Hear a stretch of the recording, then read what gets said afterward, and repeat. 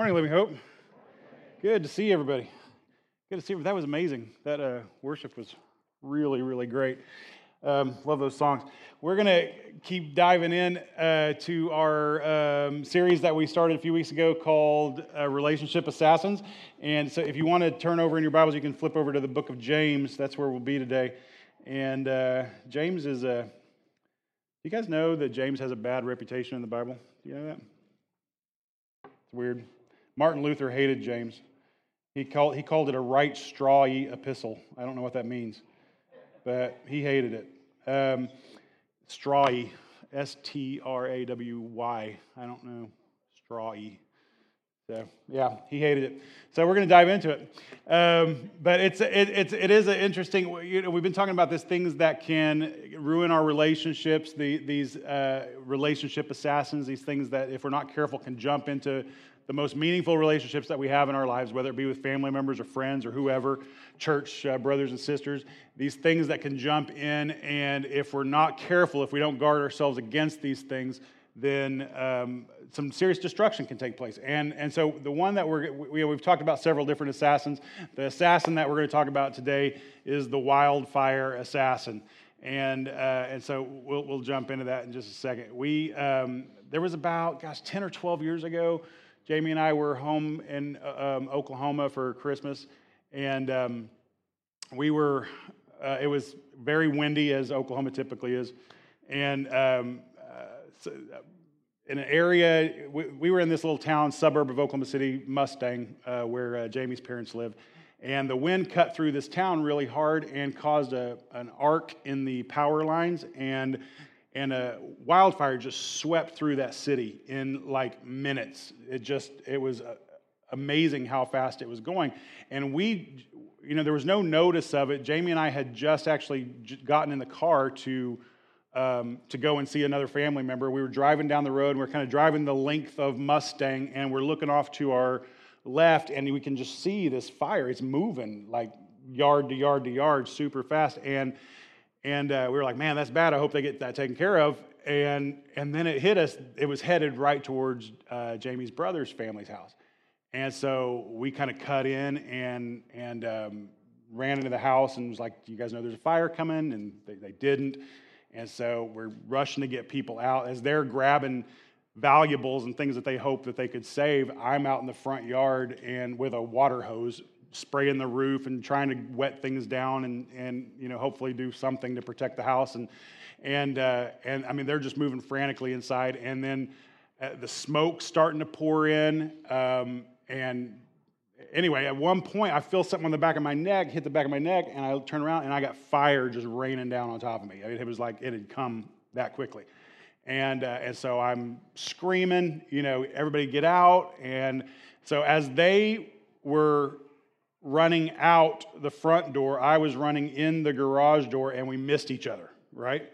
And so in the midst of all this smoke and fire, I had no idea where my family was, and I was panicked. I mean, it's probably the most scared I've ever been in my life. It was that moment of I don't know if you've ever been in any situation where you felt like today might be the day I lose everybody I love, or at least a few people that I love. And I was in absolute panic, and so I'm running frantic through the house, then I get outside, I'm running frantic through the yard trying to find them, and then I could hear them yelling through the smoke. They had run down the street several doors down, and so I run down to get them, and then my niece and nephew, they're crying because their dog's still in the backyard, so I run back to the house to get the dog out and everything. Anyway. Long story short, or shorter anyway, everything turned out fine. The yard burned, the house had smoke damage, but the house didn't burn, and everything ended up being okay. But that very raw, primal fear of being, I don't know if you've ever been caught up in a wildfire. It was definitely probably the scariest moment of my life.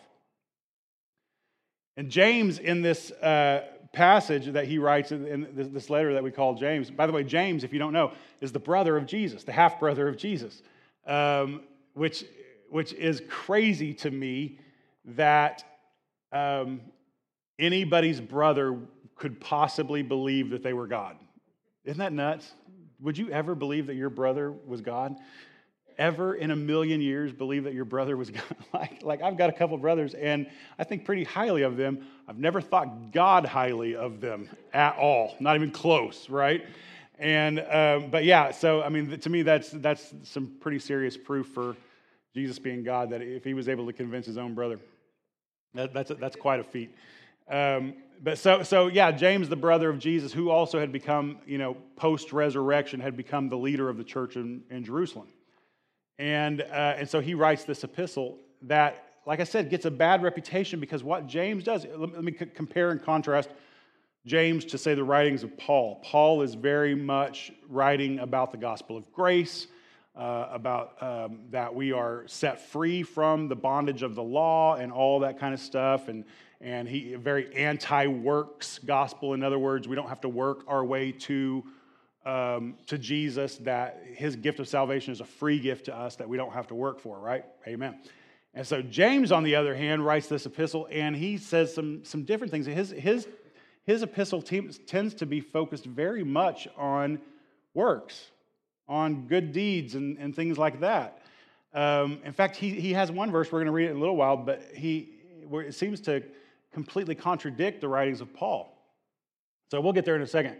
But the part I'm going to focus on this morning, though, is this passage in James chapter 3, where he gives us quite a little talk on controlling our tongues. Now, I don't know if any of you are like me, but this has been my personal kryptonite my entire life, like controlling my tongue. Lily is my soul sister in that, and so. Yeah, it has always been, when I was in elementary school and to junior high, all through school, it was always the thing that was getting me in trouble was just my mouth. I could not resist saying anything that I thought was funny that popped into my head, right? Just could not resist saying it. It didn't matter if it was offensive. It didn't matter if it was inappropriate. It didn't matter if the timing was wrong. It didn't matter if somebody else was talking at the time. It just didn't matter. If something funny popped in my head, it was going to come out. And it didn't matter if other people thought it was funny or not. If I thought it was funny, that was good enough. Right, and so that was, and as you may have noticed, my preaching style still reflects that a little bit. And so, but I've learned over the years to kind of get that more under control. I'm still a work in progress, so pray for me. But yeah, that idea of taming the tongue, it is really tricky. So let's go ahead and see what James has to say about this, because this is really good stuff. James chapter 3, starting with verse 1. Let me grab a drink. I was telling somebody earlier, my mustache is too long. I have to wipe everything out of it now. All right. Not many of you should become teachers, my brothers, for you know that we who teach will be judged with greater strictness. For we all stumble in many ways, and if anyone does not stumble, does not stumble in what he says, he's a perfect man, able also to bridle his whole body. If we put bits in the mouths of horses so that they obey us, we guide their whole bodies as well. Look at ships also. Though they are so large and are driven by strong winds, they are guided by a very small rudder wherever the will of the pilot directs. So also the tongue is a small member, yet it boasts of great things. How great a forest is set ablaze by such a small fire. And the tongue is a fire, a world of unrighteousness. The tongue is set among our members, staining the whole body, setting on fire the entire course of life, and set on fire by hell. For every kind of beast and bird, of reptile and sea creature can be tamed and has been tamed by mankind, but no human being can tame the tongue. It's a restless evil full of deadly poison. And with it we bless our Lord and Father, and with it we curse people who are made in the likeness of God. From the same mouth come blessing and cursing. My brothers, these things ought not to be so. Does a spring pour forth from the same opening both fresh and salt water? Can a fig tree, my brothers, bear olives, or a grapevine produce figs? Neither can a salt pond yield fresh water. So he gives us this talk about how potentially destructive the things that we say can be. I think every one of us in this room has experienced that at some point in our lives. Every one of us has maybe intentionally or unintentionally allowed words to kind of come out of our mouths that as soon as they came out, did serious harm to the people that heard them. Serious harm. I mean, that's happened to me dozens of times. And sometimes it's been total accident, just thoughtless, careless words. Sometimes it has been in anger. I have shot darts at people trying to wound them. And we've all been there. Especially those people that are closest to you, those people in your family. I'm getting a call from home right now. Sorry about that. Especially those people in my family, what tends to hurt them, what wounds them. And so when you get super angry, you know exactly where to go for the kill shot. You know exactly where to go. And it is something that, unfortunately, once those words get out, you can't put them back in. They're out there. They're out there. And you can apologize, and you can try to make it right, and eventually maybe you can make it right. But once they're out there, and it is really difficult to undo that damage. Really difficult. Not impossible, but difficult. We're called to be a people who measure our words carefully. And not just a people who are silent and never say anything, but a people who understand the power of the gift of speech and know how to use it to the glory of God. That's the critical point. Are we using our speech, the way we speak to and about each other, to the glory of God, to the building up of each other? And that can be a tricky thing for some of us. Some of us in this room, you know who you are. You have no filter. You have no filter. You just, anything you think, you say. Anything, and it doesn't matter if it's offensive. You've convinced yourself that by being offensive, you're doing people a favor. And not always are we doing people a favor, are we? Sometimes we're really tearing people down. I've got to the point in my life that I want to, my hope, and I know I'm not successful at it all the time, but my hope is that I want to be one of those people that when people get around me, they leave feeling better. They leave feeling better. You know those people in your life? You got those people in your life where you just know when you get around that person, they're gonna build you up. They're gonna say great things about you. They're gonna encourage you. They're just gonna, it's like you could be down and you just know you're gonna get something sweet from this person. And I want to be one of those people. And again, I'm a work in progress. But it's the direction I want to aim, and I think it's the direction Christ is calling us to aim. I want to point out this one fact, that our words burn. Go ahead and put that slide up there. Our words burn. And even our careless words have a lasting impact. As James points out, our words have the ability to really destroy people. So I bet almost everybody in this room can think back to some point in your life over the course of, maybe it was when you were a child or a teenager, and somebody said something to you that they probably don't even remember today, but it stuck with you. It stuck with you, and it shaped you. It shaped how you thought about yourself. It shaped how what you thought you could or could not do. It shaped how you thought you looked. It's whatever. There was something that just dug in and it stuck there. And if you were to go back to that person, you've got that person, the person that said that, you know who they are. They have their face and their name has stuck in your head for years and years and years. And if you were to go back to that person now and tell them what they said wounded you, they would probably have no memory of it at all. Not because it was just this bleh, just this careless, thoughtless word that came out. Again, maybe intentional, maybe unintentional. But it had no impact on them, but it had a great impact on you. And just as most of us in this room have been burned by words directed at us that way, we've also burned others. All of us have burned others with our words. Again, unintentionally, intentionally, it doesn't matter. It just happens. And it's that ability of the enemy to kind of get in our head and make something small into something big. You know how James talks about it, from the smallest spark can come the biggest wildfire. We know that to be true. Here in Northern California, we know that to be true. After every wildfire that hits, they're looking for the cause. They're trying to trace it down to what was it? Was it a cigarette thrown out a window? Was it a single strike of lightning? Was it whatever? But something, a little campfire, something so small, seemingly so harmless, can do so much destruction. Did you guys see in the news several months ago the couple that was doing their gender reveal with explosives and set millions of acres on fire with that? That is insane. That is insane. So they did a gender reveal and they blew up something, and it was going to be pink or blue, right? And they set this huge wildfire, and their gender reveal party ended up costing them personally millions of dollars, right? In fines. So just something so. They had no idea that their little party to celebrate their new baby was going to cost people their homes. They had no idea, right? But something so small, so insignificant can turn into something so destructive. And James is so right in pointing out that our mouths, our speech is exactly the same way. We really do have to be careful.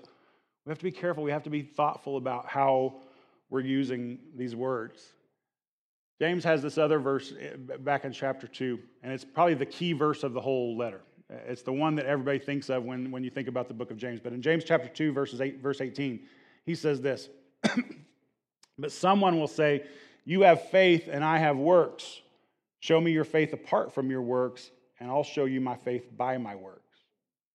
So this has been one of those verses that I've heard quoted and taught and preached for my whole life. Show me your faith apart from your works, and I'll show you my faith by my works. And the way I've always heard this taught, and maybe the way I've even taught it before in my life, is that when it comes to our faith, it's not enough just to simply rest in the love and grace of God, that there should be works that go along with our faith. And it's kind of this subtle way of saying the New Testament isn't enough. You also have to keep up the Old Testament law. We have to do both.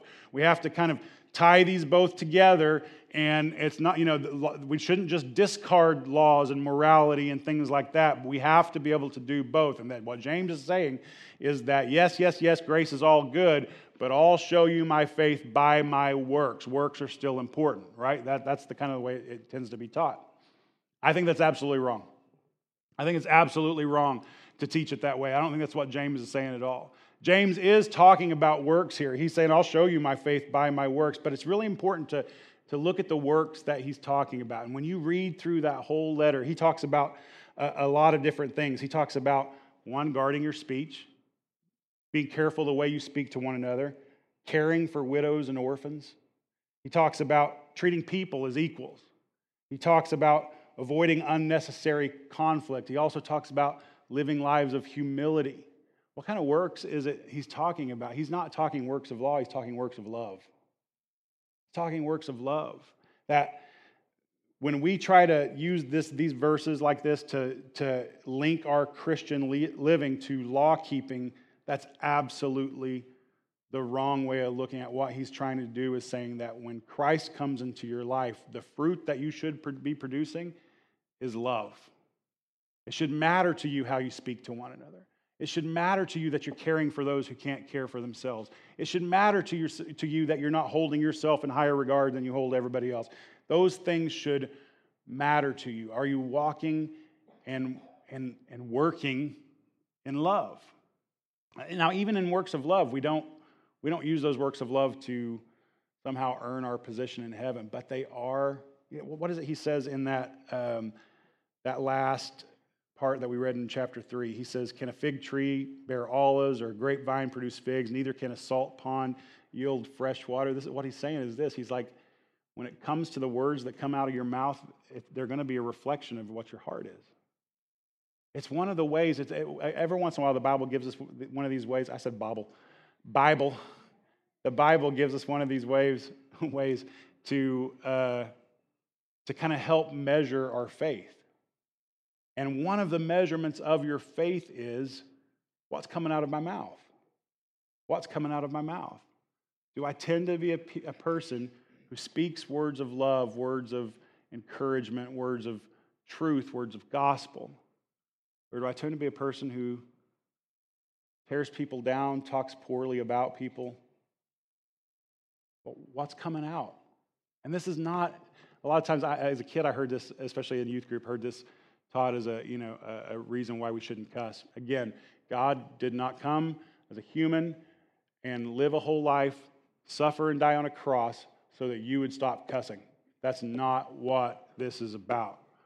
It's, are you using your words to love people, to build people up, to encourage one another, to point people to Christ? That's the goal. That's the goal. There are other reasons maybe you should clean up your speech, but this is not one of them. This is not one of them. So, let me just ask you this simple question. When you look at your life, when you really look, kind of take an assessment of the words that tend to come out of your mouth, how would you judge yourself in terms of spiritual maturity? I'm not trying to judge you, but how would you judge yourself? I can look at the words that tend to come out of my mouth, the way I talk to people, and I can make an assessment. And sometimes, from month to month or year to year, that assessment might differ a little bit. Sometimes we get bogged down in negative thinking, and that negative thinking tends to come out in our speech and whatever, and so that tends to change. But by and large, when you kind of look at how your speech is mirroring what's in your heart, what would you guess is in your heart based on that? I think it's a fair question that James encourages us to ask ourselves. It's a fair question. If Jesus is in me, if the Spirit of Christ lives within me, is that being reflected in what's coming out of me? Is that being reflected? It's a fair question. I'm not going to tell you the answer. That answer is between you and God. But ask yourself that question, is that it? So I want to kind of close out with this, that yes, indeed, our words do burn. Our words burn. But let them burn with gospel. Let them burn with gospel. James uses this analogy of fire and how it's a potential to destroy and all that kind of stuff. But fire is not all about destruction. Fire can be a really good thing in our lives. There's a lot of good things where a little bit of rightly placed fire, controlled amounts, that sort of thing can be a really good thing. It's fire that keeps our houses warm. It's fire that allows us to drive these cars that we drive around. It's fire that ultimately charges all of the things that we use with electricity and all that kind of stuff. It's fire ultimately that provides a lot of really, really good and beneficial things in our life. And so Christ has set our lives on fire with his gospel. Let the fire of that gospel come out of us when we interact with each other. When you are around each other, point people to Christ. Point people to godliness. When we talk about godliness, a lot of times we tend to think of, living life perfectly. That's not what godliness is. Godliness is putting Christ at the center of your life.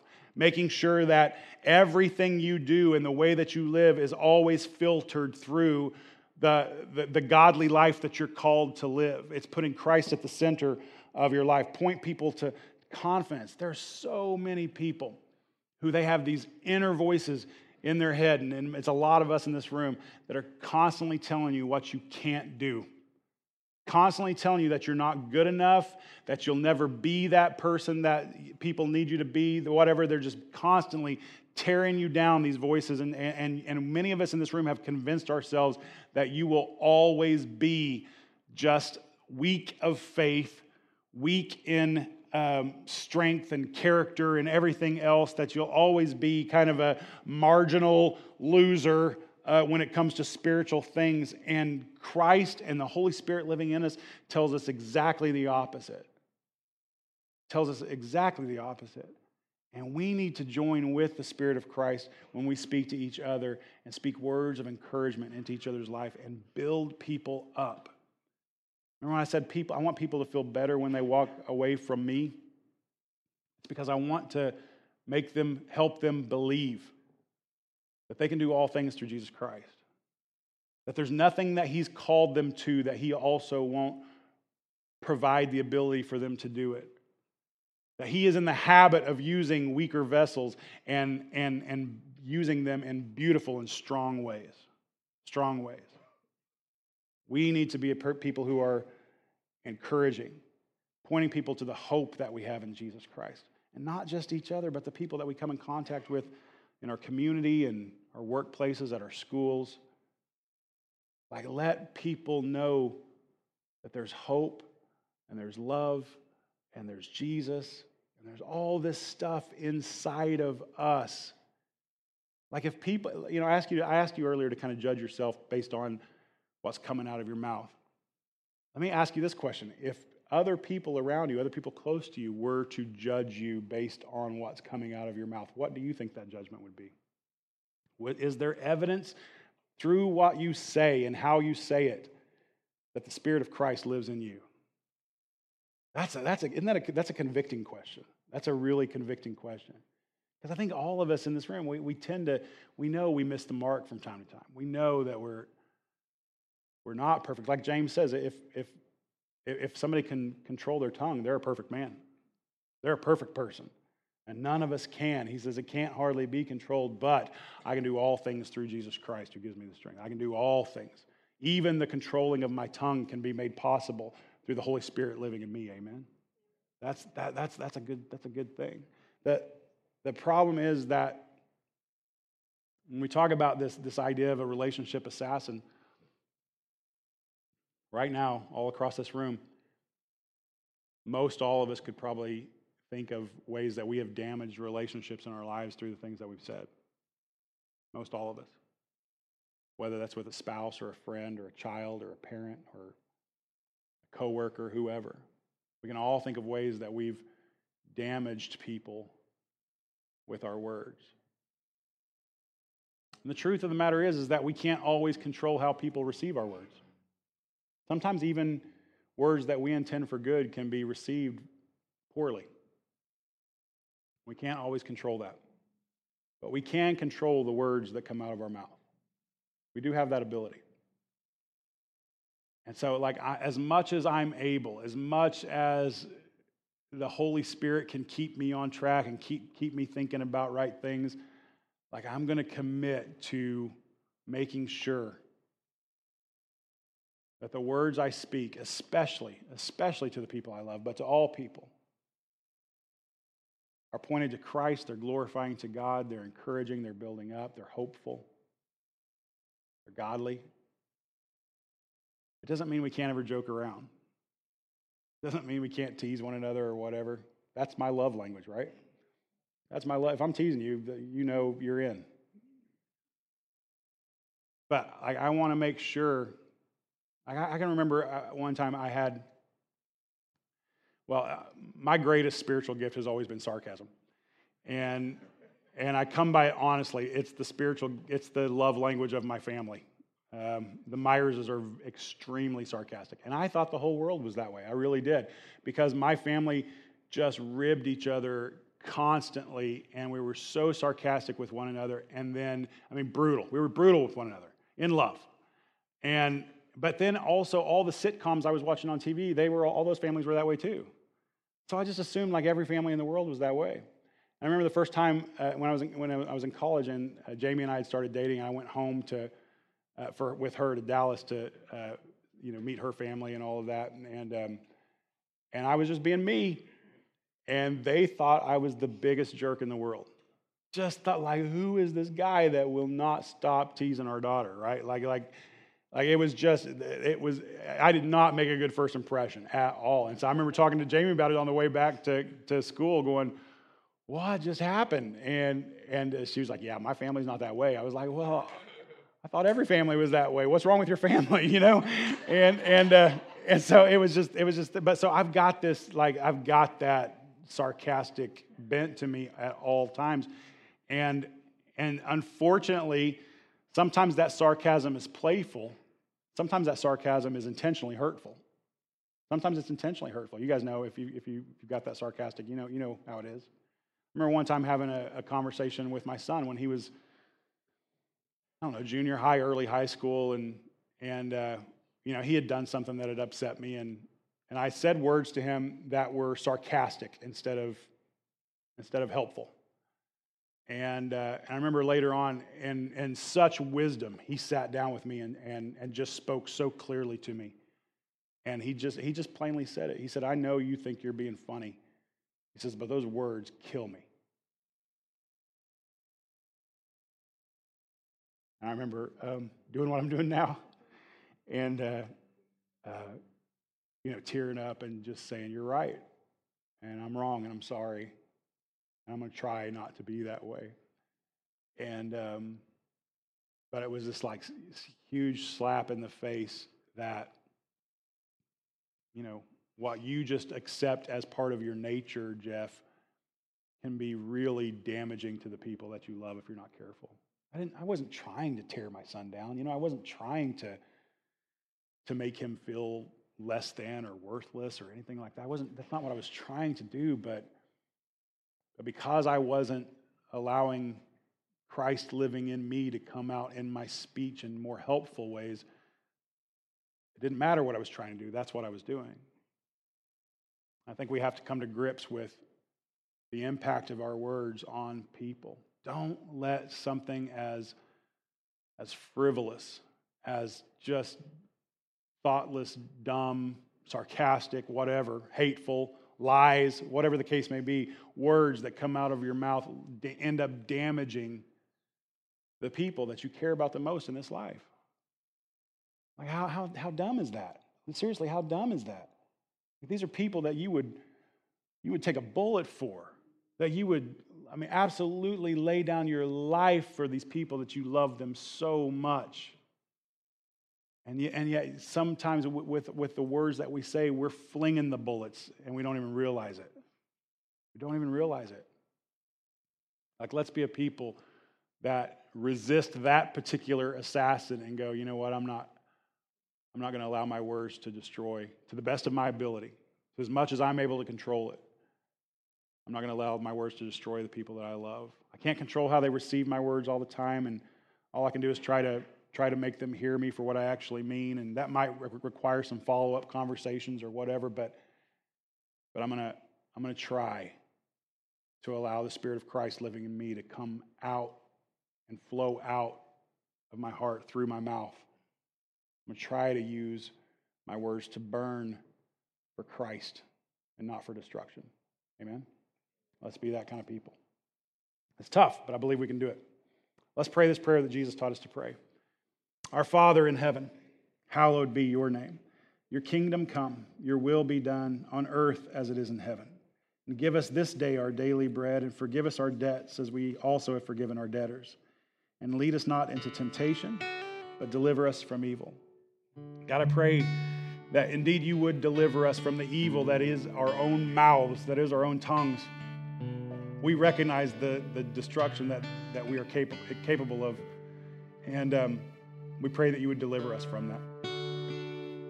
Pray that as you begin to work in us and shape us into citizens of your kingdom, God, that what flows from our mouths, that our speech would genuinely reflect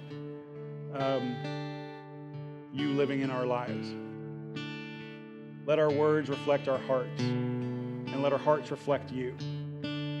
God, I pray that you would use the words that you've given us, God, in powerful, like kingdom-building, gospel promoting ways, God. God, help us to love people with our words. Help us to offer people the hope that lives within us with our words. Help us to also just enjoy life with each other with our words. God, give us a sense of joy and of humor that is beautiful and helpful and great to be around. And also, God, I pray that you would, when your Holy Spirit begins to speak to us about certain words that were coming out of our mouths, certain things that we're saying that might not be helpful to people, God, I pray that you would make our hearts sensitive to that leading. Help us to be quick to repent and quicker to just allow you to transform us into the people that you want us to be. Thank you for the beautiful relationships that you've given us. Help us to hold them and guard them with care, and to seek the best for them. We love you. We pray all this in Jesus' name. Amen. Amen.